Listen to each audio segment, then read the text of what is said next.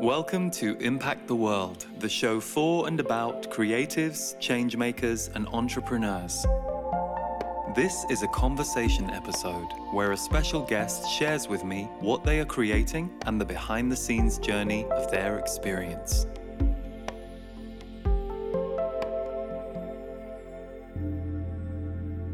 Welcome to Impact the World, where my guest this week is Kim Shaper.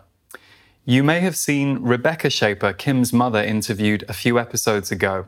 In that episode, we discussed A Sister's Call, which is the documentary that Rebecca made, which involved her whole family. So if you check that episode out or the documentary, you will know Kim because she featured in that documentary quite prominently. The reason I wanted to have Kim on the show is she has taken her own past with eating disorders and mental health struggles and turned it into her life's work so far. So Kim and I talk about eating disorders, body image, and her work helping others transform not only their outer appearance, but their inner feelings and the body balance and inner chemistry that is so often missing as a piece in the way that we treat our bodies. So enjoy this episode. And as usual, you can find links to Kim's work in the show notes where we provide links.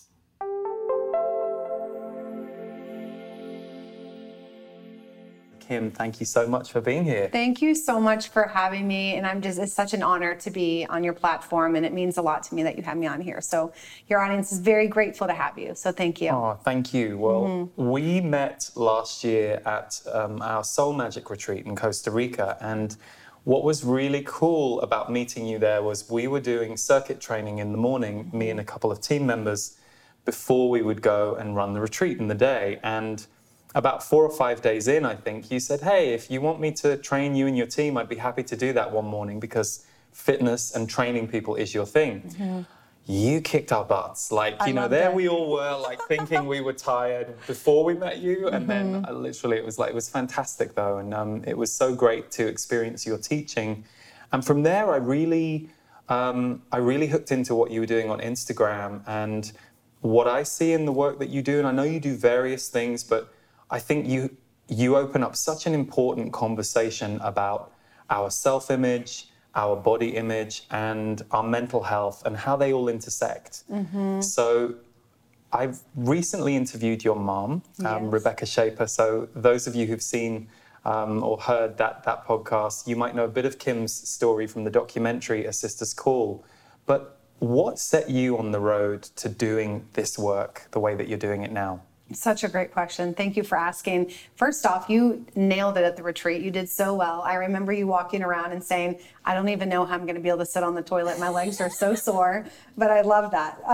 And so I apologize. You said you asked what got me into this. I was so preoccupied by how sore your legs were. So, I think for me, I've always been an entrepreneur at heart. As I was saying earlier, I don't like people telling me what to do, and I like to be my own boss, and I like to kind of set my own schedule. So that was a part of it.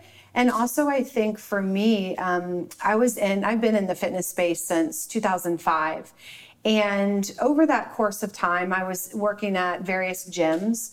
And one thing that really stood out for me, especially I would say around 2013, 2014, while I loved what I was doing and I absolutely loved my clients, there was this burning desire to do more. And that while I loved it, and I was counting reps and doing these things and giving my clients exercises, in the back of my mind, I was creating and I was thinking, okay, what else can I do? How can I create blogs? How can I get this message out? And I found myself disconnecting from my clients. And I also found a little bit of resentment that I was becoming resentful of being in the confines of this small gym that in my gut, I knew I was supposed to be really helping people on a much larger scale than just within the gym. That was what you were built for. Yeah, which was very evident when I first met you. And I think one of the most striking Instagram posts of yours that I ever saw, and I had a real personal resonance with, you shared a photo of yourself when you were heavier, and you shared a photo of yourself as you look now. And you talked about in that post You said struggling with depression then, still sometimes struggle with depression now. And you don't see many people talking about that, but it's so important how a physical transformation is not always an inner transformation, yet we're often sold this idea if we figure out our body or our health, everything else changes, which I have personal experience isn't the truth. It's not. No, it's so true. And I think there's just such a misconception out there. I think people see others, maybe whether it be on social media or just in everyday life, and they think, wow, they've got it all together. They have all the things. And then they don't really know what's going on within that person. That person really might be struggling, or they might be, just having a really hard time. And I think it's easy for people to create that comparison trap and think, oh gosh, only if I was doing what this person was doing, or only if I was at what this person's doing, then my life would be happy. And it just doesn't work that way. It really doesn't. And what I've also learned, the more I've grown and my business has grown, the more I've had to lean into discomfort and figure out, okay, what are some trigger things going on for me? What are some things that I need to work on within myself because I see it coming up in my business? That's so true. The entrepreneurial path as the ultimate path of self-growth, I think, People don't realize, they think, wow, oh my gosh, it's so easy, it must be so fun. Like, you have no idea. Totally. I remember many years ago working with a client who I was mentoring, and she had this idea. She said, I'm going to become a best-selling author and then everything's going to be great. And I was like, no, because it might be great on one level, but you're going to have to figure out money, you're going to have to figure out running a team, and these things are stressors until you learn to figure them out. So it's so true. And, there's something Tony Robbins said I'll never forget. He said, I've worked with Academy Award winners, billionaires, and they come into my office and the first thing they say is, I'm not happy. Like, I thought I would be happy when I made this money, or when I had this best-selling book, or when I won this Academy Award. And I quickly realized it didn't make me any happier. And so he said something that's always kind of resonated with me. He said, anytime someone grows, let's say you're going up a mountain, and you go halfway up this mountain, you might hit this milestone. A lot of times people are so fixated on trying to find this end goal and get to the top that they miss out on all these little milestones. So it's about hitting those milestones, looking around, seeing what's around, enjoying the moment, and being really in tune with that moment, and then saying, okay, I'm ready to go again. Because it's easy to forget where we started, especially if we're really hard on ourselves or we're driven. And a lot of times what we think is the end goal never really is. There's different paths and different ways you approach it. So true. The experience that you're feeling rather than what you're building on the outside, because I think society is changing now, but certainly when I was growing up, we were all fixated on outer realities. That was kind of where we were taught to place our focus. Get married, have kids, have a successful career. Plenty of money will take away all your problems. And of course, the shock horror that you have when X, Y, and Z doesn't fill the inner hole. So I'm curious for you, I know you've had quite a journey with fitness, your body. Can you just take us through a few of like your big experiences around the body and around using the body to soothe or destroy? Gosh, such a great question. So if you want, I'll give you a quick little background. Perfect. So that way everyone can kind of understand.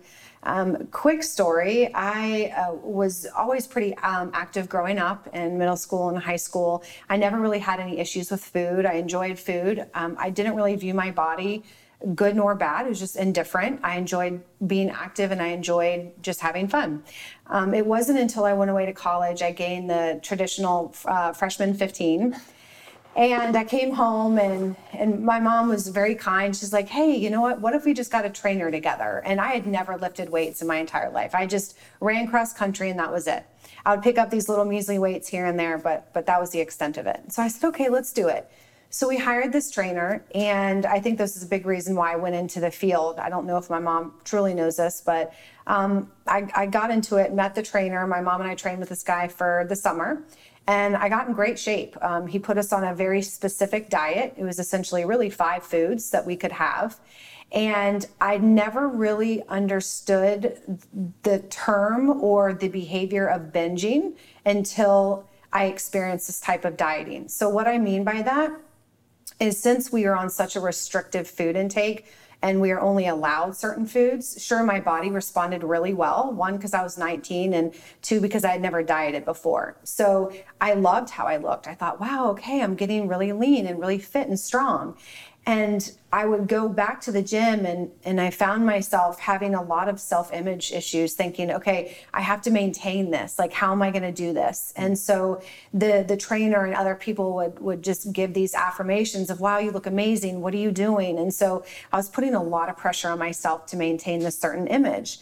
And I found that with the binging piece, which I had never experienced before, I would as people say, they eat clean Monday through Friday, and then come the weekend, they just binge and they go hog wild. And a lot of that is that all or nothing type mindset when it comes to food.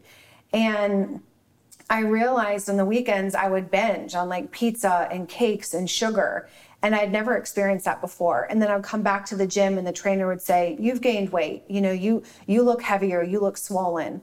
And so then that started to feed my insecurities. And I thought, okay, well, I've got to lean out again, or I can't eat this stuff. So it became this vicious cycle.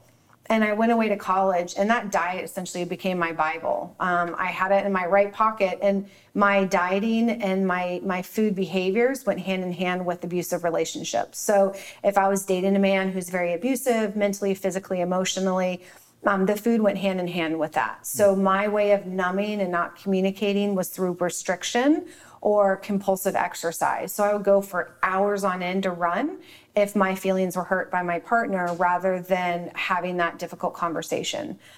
So my parents came, they saw me at school, and I got down to about 75 pounds, and I'm 5'4" right now. I'm probably maybe about 135. I tend to hold muscle. So 75 pounds is really low for me. Yeah. They pulled me out of school. I was in and out of treatment centers 7 times over the course of my 20s. So I never really got to experience my 20s, really. A lot of my friends were getting married. They were starting to have children. And here I was, just getting out of another treatment center, trying just to survive. So the first few treatment centers, it was fine. But with insurance, especially in the States, they view you kind of as a number. So once you reach your weight, then you're pulled out of treatment, especially if it's covered by insurance. And then you have to kind of figure it out on your own. So you really don't have any coping skills to use. So while I would get out and my weight normalized, I still felt like the same, like nothing really shifted. And so I would go back to my restricted behaviors. And one thing that I think is really important for people to know is anytime there's like this disordered eating pattern where people are restricting or they're really using food as a means to numb out. One of the scariest things for me was, after these restriction periods, I would be so hungry, like physically and emotionally. And my way of developing my sense of self-esteem and confidence was by how I looked. And so when I would start to regain the weight, because physiologically I was hungry, it was also a really hard time for me. And I think it is for a lot of women when they emotionally start feeding themselves again. It's like your brain wants to numb out because you're hungry. Yet when you start regulating your food intake again, your brain starts to regulate, and then all the stuff that you suppress is coming up and you don't know how to manage it. And so if you don't have the tools, then you're going to go right back to your old behaviors. So, I think I was in and out of treatment centers for a while, and I finally was like, okay, something has to give. I was binging and purging, and I was really depressed, and I was just going like suicidal and stuff. And thank God for my family. I would not be here today if it wasn't for them. They are incredible throughout the entire experience.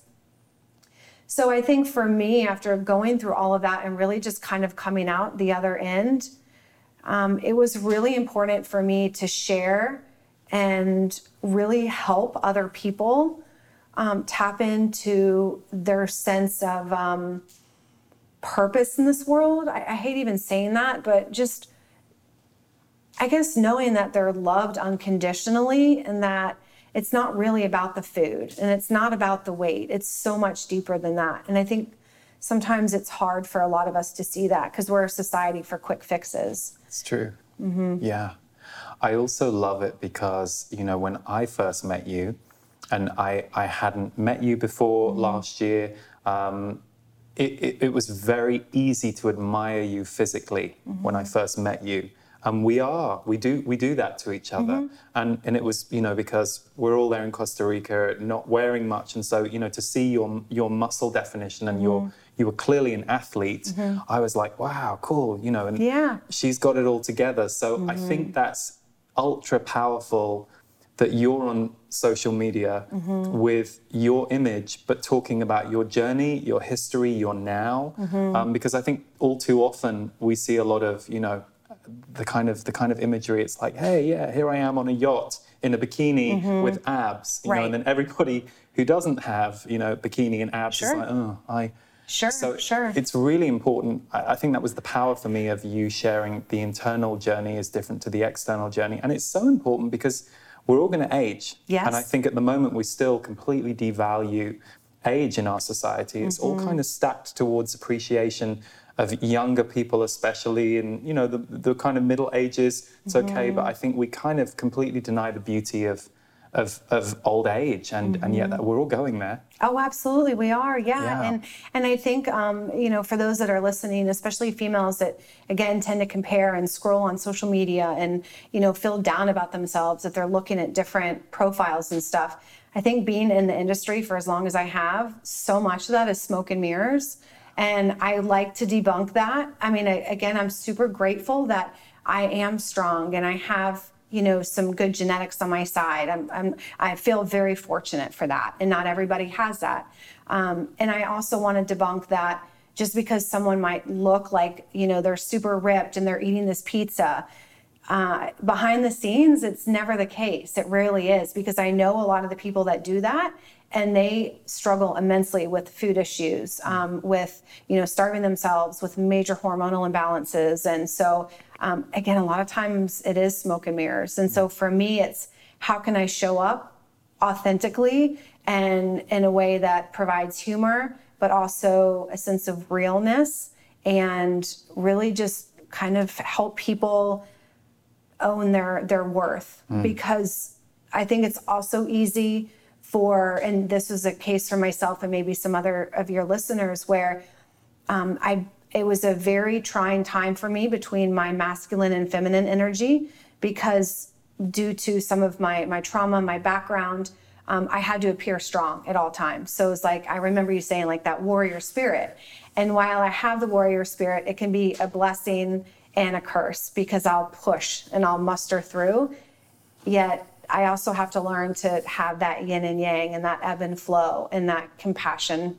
But I think getting back to the piece about the masculine, feminine energy is, some women really, whether it be just emotional eating, where they might be very heavy for their size and they feel a sense of, they don't want people invading their space, so they take up a lot of space, or and they've, you know, endured some sort of trauma, or in my case, the trauma I endured, it was more of, okay, I got to appear physically strong at all times, because if I'm not physically strong at all times, then I'm gonna break, or people are going to invade my space, if that makes sense. No, it makes complete sense. You know, my story was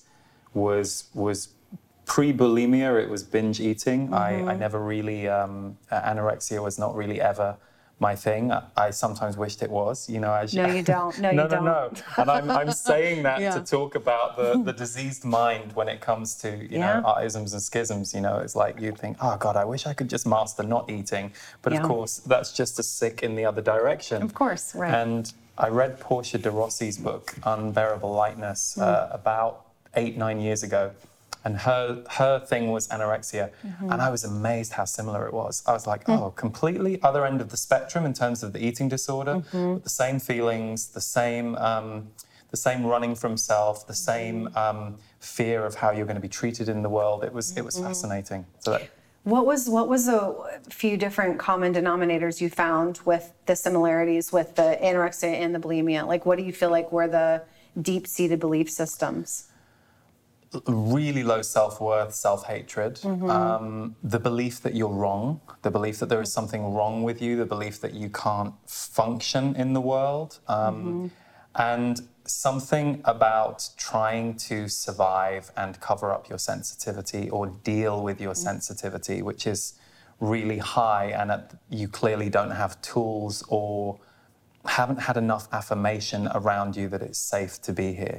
So either wanting to, well, you disappear both ways. You know, with anorexia, you disappear because you're literally disappearing in front of people's eyes. But when you're very overweight too, you disappear in society's eyes because you become invalidated. Yes, and I remember so many people, like I remember being looked up and down by people who would meet me first, and you see and feel the judgment that they make, you know, before I lost the 60 pounds that I lost when I was 16. But then you and I have talked about this. People go, oh, good for you, the weight's lost, or you've gained the weight. And that's really just the beginning, because that's just the physical experience. Now you have to deal with the new inner self. You do, and you have to find that connection, because I think for anyone going through that, you feel like your body's 10 feet away from you and your soul's so far away. And it's like, okay, how can you connect the two? And what feels right and what doesn't, you know? Yeah, and the shame, you know, the shame that got you there in the first place, and then the shame that you carry because you went there. And yeah, it's very layered. And I'm curious, you know, we've talked a lot about women. How do you find what you have stood for so far, which I know is more directed towards women, but I know many guys who are worried about how they look or wish they were more ripped, or, you know, I think it exists for guys in a different way. I think men have had the privilege of not having to fight for their rights as much as women, so they haven't had to put all their value on how they look the way that I think women had to for such a long time. But I'm curious, how do guys connect with your story, your message? What do you hear from them? Yeah, it's interesting you say that. I think they watch from the sidelines. It's very interesting, because I'll have a lot contact me over time, but I see they watch my stuff for 6 months, 8 months, a year. And then they finally feel comfortable kind of coming in and saying, hey, I've been watching your stuff for a while. I can really resonate. I want to get in shape, or I want to eat better. Or a lot of men will reach out to me because they identify my story with their wife. So that's always interesting too. But with men, I love it. It's fun because you guys are just a different breed. And it's nice because while there is the emotional component, there's also a lot of practicality. And I feel like I can get to men a little bit quicker than with women, and without having to peel back so many layers. Because women, we're interesting. We're always in our heads. And I know men are that way too, but there's so many different emotional components. And I find with men, if we're able to dig a bit quicker, we can kind of get to the root of stuff a bit quicker. I feel like I can give them a little bit more tough love. And I see the results quicker with men. Yeah. And I really love working with men. I think for a long time, I thought I had to narrow my scope to just women, because I thought, okay, I don't want to put too much out there because I want to niche my audience. Yet I also love working with men too. They're super fun. Yeah. I'm curious, you do quite a bit of work around hormones and hormonal imbalance. And I know you just recently did a hormone reset challenge, which was amazing. And I know Stephen was one of your guests. Stephen, my husband, was one of your guests. Did such a great job. Guest teachers in there. And it looked like a phenomenal program. I don't know much about hormonal imbalance. So yeah, can you share something about that with us and how that shows up? Absolutely. So what I also noticed too, when I had kind of overcome a lot of my eating disorder stuff, I still didn't feel right. Something felt off, and I was going to different doctors and they were saying, no, you're fine. One thing that's really prevalent is a lot of the conventional doctors do not test all the proper labs, especially for females. They only test a portion of the thyroid. So the females need a full thyroid panel, and so do men. But if you go to just a regular conventional doctor, they'll just test your TSH and your T4. But your thyroid is your T4 and T3. And a lot of times they will not do like the free T4 or the reverse T3, free T3. And so all those are really, really important to be able to figure out, okay, well, where is the thyroid gland? How is it functioning? And so a lot of times I'll hear clients say, well, I went to the doctor and they said I was fine, but I know I'm not. I'm, maybe gaining weight, or I'm feeling super tired, or I'm, really bloated and extended, or my hair is falling out, or my menstrual cycles are out of control. Something doesn't feel right. And so I have found a lot of just the regular conventional doctors, they just kind of want to keep us alive. They don't really care if we're gaining weight or feeling really tired. They just say, well, cut back your calories and exercise more. And it's not always the case. There's a lot more to it. The body is all about homeostasis. It wants a state of balance. And when that equilibrium is thrown off, sure, you can try to regulate it with nutrition and exercise and stress management and sleep, which are so important. Yet there is a huge hormonal component, especially women going into their 30s on. You have women dealing with perimenopause, menopause, postmenopause, and there are 4 main components for people that really struggle with weight. It's usually estrogen dominance, low thyroid, high cortisol, or insulin resistance.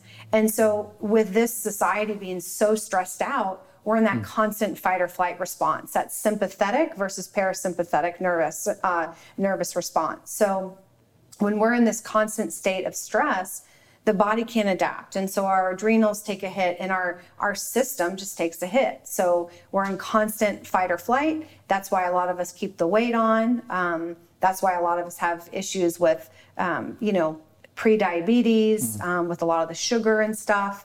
And a lot of women struggle with like estrogen dominance. And so there's a lot of stuff going on underneath the hood that a lot of doctors don't really care to look at. And so for me, it was important to include that in my messaging because that's really overlooked a lot of times. It's like, okay, what's underneath that hood? Yes, you're gaining weight. Yes, you're, having a lot of gut issues, but what else is going on? Once you've regulated your nutrition and your fitness, like there could easily be other things. And what I've found, 99% of my clients have a thyroid imbalance, or they have insulin issues, or they're going through perimenopause. So, and men, low testosterone, low B12, low DHEA, which are all very strong components for, men to be able to have motivation and to be able to have a good sex drive and to build muscle. So those are really important too.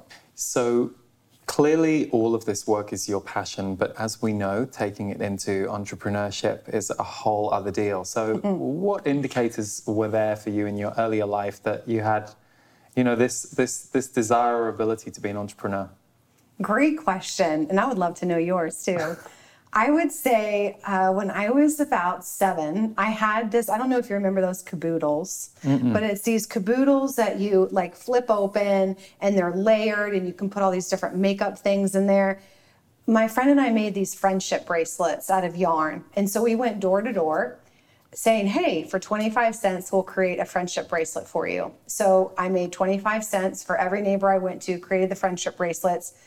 But unfortunately, I couldn't make 100 of them, so I had to go back and give quarters back to everybody else. So what I did instead is I made these horrific cookies out of 3 ingredients, and I sold them at the pool, and people bought them because they felt bad, but they were absolutely disgusting. So I think I've always kind of had that drive to do my own thing and, financially support myself. But I would say that started it. That's cool. What about you? Oh, there were a few, but the one that I'm most and least proud of is when I was about 13, I ran an illegal rental video business in the playground at school for 2 years. So I loved movies, or always have, and so I would buy movies on VHS. And I suddenly thought, what if I rented these out like a mobile blockbuster video, That's awesome. So that was like 30 years ago, and I ran it for 2 years. Wow. And the videos were flying across that playground, and I ran it all from a backpack, and that is fantastic. It's funny, it took me years to make the connection that, that's interesting, that, to see the seed of that with ending up being an entrepreneur now, which wasn't what I thought I would be. So, but the seeds are always there, right? Yeah, absolutely. Yeah. What, for you, as an entrepreneur, say this past 12 months, what's been your biggest breakthrough and your biggest challenge? Gosh, that's a great question. Biggest breakthrough, I think, getting out of my comfort zone and doing something that was challenging for me, yet I know it could be done, but it was out of my realm, out of my norm. I think getting into the hormone reset program, it was a really good success for me, and it got me out of just the fitness stuff, because I feel like at a deeper level, I knew a bit more than I was willing to share. So that was a big deal. I think by leaning into my discomfort and trying something that was a little bit out of the norm brought me to a different level. Biggest challenge, I would say, trying to work on myself the same time that I'm working on my business. Because as we know, being an entrepreneur, you have to feel pretty solid within yourself most of the time and really have a sense of clarity. Because for me, I think as an entrepreneur, I'm like, oh, there's a squirrel, there's a squirrel, there's a squirrel. I'll do all these things. And then it's like, wait a minute, let's kind of reel it back in. While those things are great, is it really going to be in your best interest? And so kind of playing around with some of that stuff has been a little challenging. Yeah. So just talking about your breakthrough, I love that you said you knew more than you were ready to share, or you realized you knew more than you were ready to share. I think that's so common.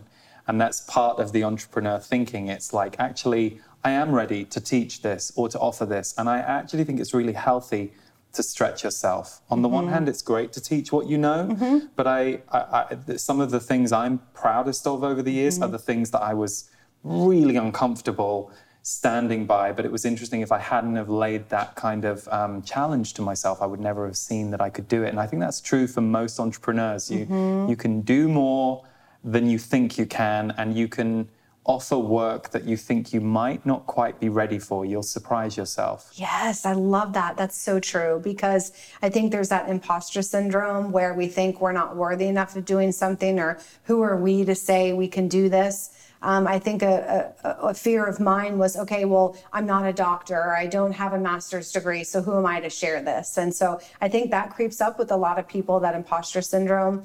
And then also, I feel like whatever happens, we figure it out. So one thing that I do, and I encourage some other people to do too, and we don't have to, but I'll keep myself on the hook. So let's say I'm about to launch something. I'll say that I'm launching it at a certain time out to the public, just so I don't have a way out. And so that is what I do. It keeps me accountable, and I get it done. I somehow just get it done and know that, okay, I'm on the hook for this. Totally. So.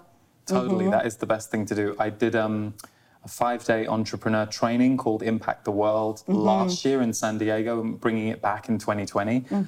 It's the thing I'm probably proudest of in everything I've done for the last 15 years, and it was the thing I was most terrified of. So I opened booking like 5 months before I did it. Smart. Knowing I could do it, but not knowing how. And then you have to work it out. You do. Because you're going to turn up on the first day, and if you don't have your presentations ready, the egg is on your face. So it really is. That pressure is great. It's great, and it also, again, it keeps you on the hook, and it keeps you accountable, and I feel like that sometimes we feel like that we're paralyzed because we want to do things just perfectly. And to me, it's much better to take action imperfectly than to hold back and try and do it just perfectly. Otherwise, you're going to constantly paralyze yourself, and you're never going to be able to take that leap.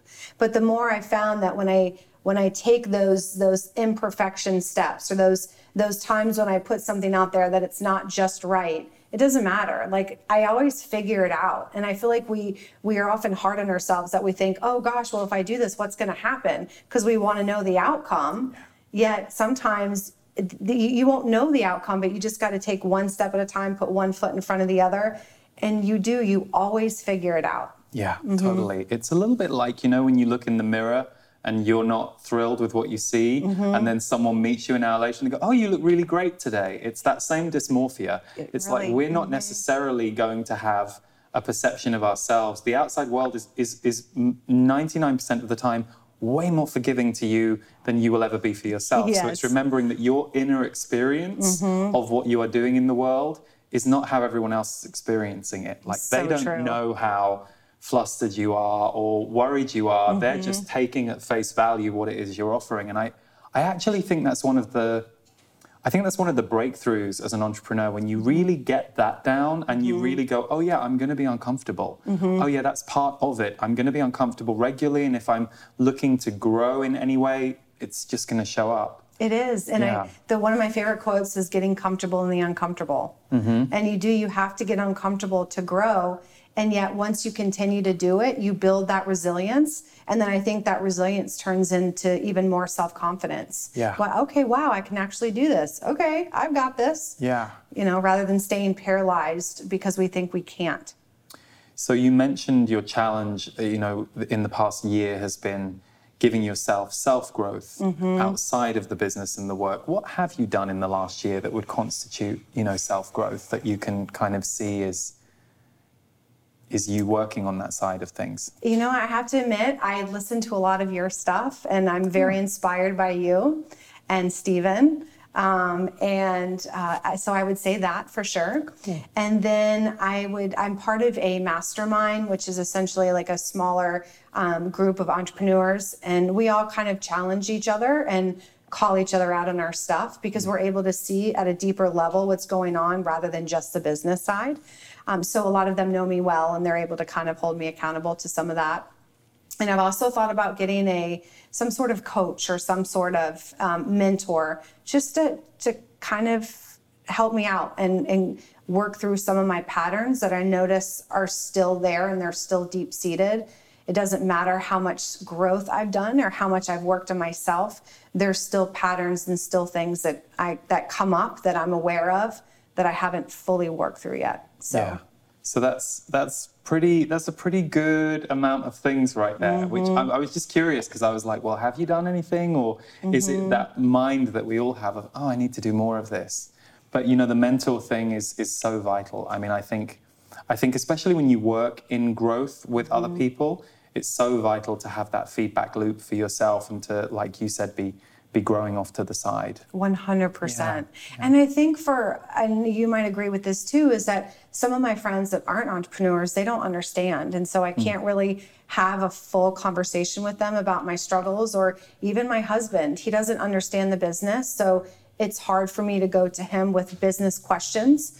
So I rely on my business mentor. And my husband's great for emotional support, and he can offer that, but say, I don't know what to tell you to do. And sometimes you just need someone just to listen and just to say, it's going to be okay, And then you also kind of need your little tribe of the people that you can go to for business advice, for emotional advice, for whatever it may be. I feel like you have to really develop that. I so agree. And having, it's no different to, and I remember seeing this a lot when all my friends started to have kids. They need other parents. There's often this thing that happens where they don't see their single friends or their non-parenting friends as much anymore. And that's not always the case, but often it needs to be because it's, shared experience and needing to bring in people who are having kind of the same experience that they can then share and bond through. And I'm so grateful for my entrepreneur friends because exactly as you said, they are the ones they get it in the same way that we would. They really do, and you don't feel so alone. Totally. So I'm curious, the world is your oyster. Okay. What's next? The first thing that comes to mind is traveling more, doing more public speaking opportunities, doing maybe some more retreats, in-person events. While I love doing programs and sitting behind the scenes, I've also come to realize a lot of a little bit of my depression I've gone through this year has been because I just haven't been around people as much. So my work is really behind my computer. And so I know that I need that community more. And I love being around people. I didn't realize that until I started doing my own thing. And I'm sure you can agree too. I love being an introvert, and I love that alone time. Yet I also need that community to really thrive and to get me out of my own headspace. So to answer your question, I would love to do more public speaking, more community type stuff in person, just on a larger scale. That's kind of what I see. That's great. It took me years to work out that I would binge and purge on people. Yeah. So I would overdo it with people for like 3 weeks, and then I would like retreat for a week. Sure. And it was so imbalanced for me. And I was like, no, I love alone time, but I have to monitor it. I have to kind of dance between the two. That's kind of my healthy balance. So I so relate, and I'm sure many people will, because I think that's the tricky thing about being self-employed and so much that can be done through the computer. It's wonderful, and it can be very isolating, and you don't get that kind of energy contact that we need. It's so true. And then I also think it's important to really feel where your energy needs to go, because we only have a certain amount of energy every day. So we have to protect that, especially in our line of work. And we give so much, yet we have to replenish. And so what does that look like? Sometimes that means that we go and lift weights to get that restorative energy, or that means taking a nap, or whatever that may be. So also having that self-awareness that we also need that energy, whether it be within ourselves to restore, or sometimes we need the energy from others to kind of thrive off that. So I do agree with that. Yeah.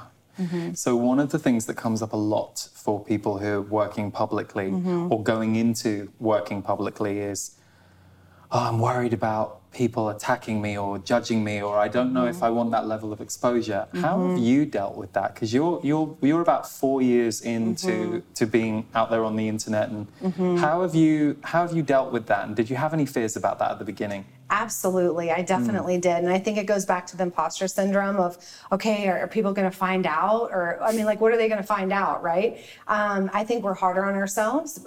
Have I had troll experiences? For sure. And you know what? Now I see it as, okay, well, I'm getting my message out there even more. And that just means I'm just putting myself out there more. So if people, I used to get really offended, and I used to get my feelings hurt really bad. And I would like lash out really quick because I was so full of emotion and anger.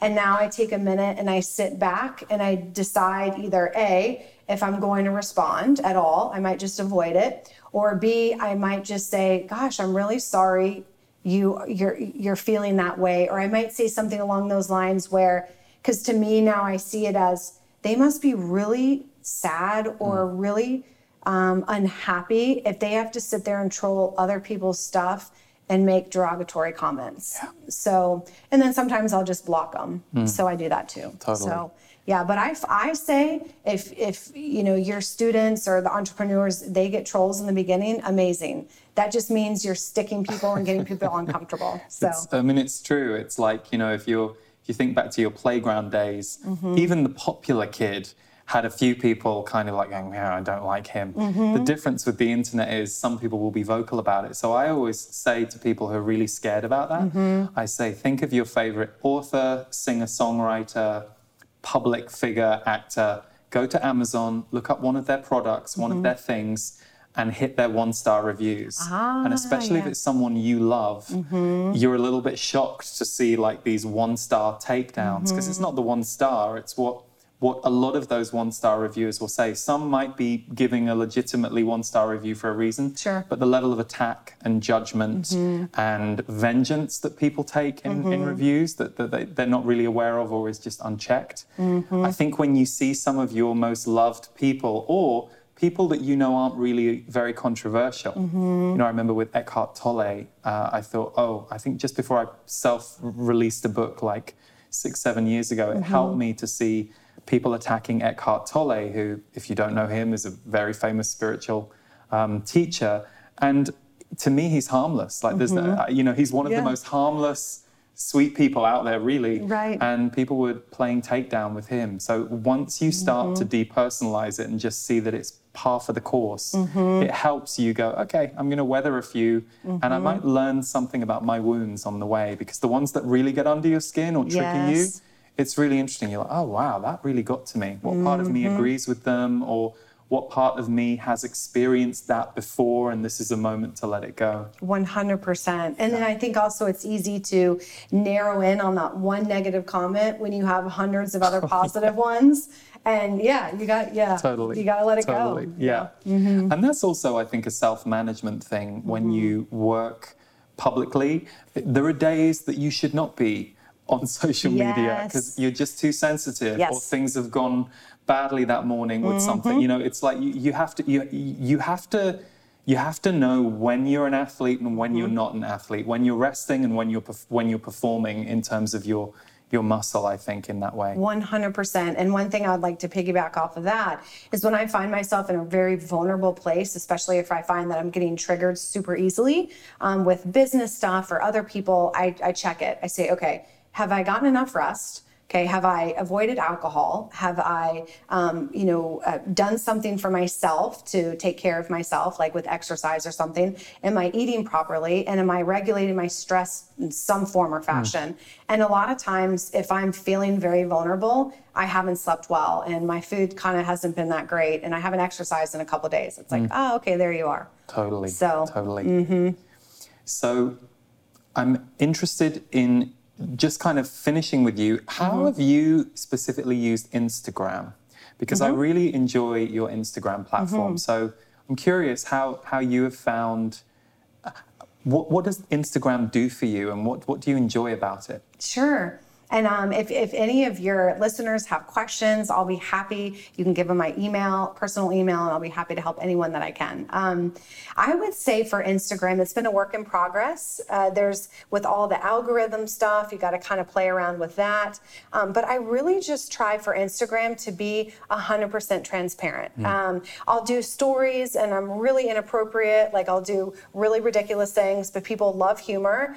And one thing that I told myself and I told my husband as well, I said, and especially with Instagram, I think now, because that's a little bit bigger platform, Facebook is still prevalent and so is YouTube, but I found that a lot of people use Instagram, is that I told myself about a year ago, I said, I'm not going to try and be super like tidy and perfect or, fit in this box on social media. I want to be exactly who I am behind the scenes that I am in front. And so that's me being goofy. That's me being silly and all these different things. So I encourage people just to bring their personality to the forefront and talk as though you're talking to someone, not, hi, my name is Kim and I've got talk is like, hey, what's going on? People like that. They want to feel engaged. They want to know about your life, but they really enjoy the authentic side. They don't care about some anterior pelvic tilt or that your pelvis, this, or this.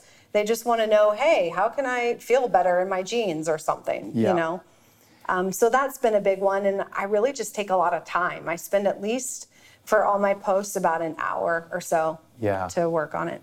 It shows because I feel there's a crackle on your Instagram page. That's, Thanks, I don't spend much time on social media, but I really enjoy looking at your page and the authenticity is what comes through. Oh, thank you. I appreciate that. Yeah. So what are your next projects? Next projects, definitely I'm going to do the Hormone Reset program again. I would love to be able to make that even a larger platform. Thoroughly enjoyed that. That was my favorite. Next projects, some travels and stuff, some public speaking gigs that I had said earlier. And really just spending some quality time with my husband too and my animals. And I'm kind of just open. I'm going to allow things to see what unfolds for me and just try some different stuff. But yeah. Beautiful. Thank you so much for coming and having this. Thank you so much for having me. It's been wonderful. And I know that many people listening and watching are going to get so much out of it. So thank you for doing what you do in the world. Thank you so much. Thanks so much for tuning in to this episode of Impact the World. And if you want to go deeper and more in depth with my work, you should check out my members group, The Portal. You can find it at my website, leeharrisenergy.com, or visit theportal.world.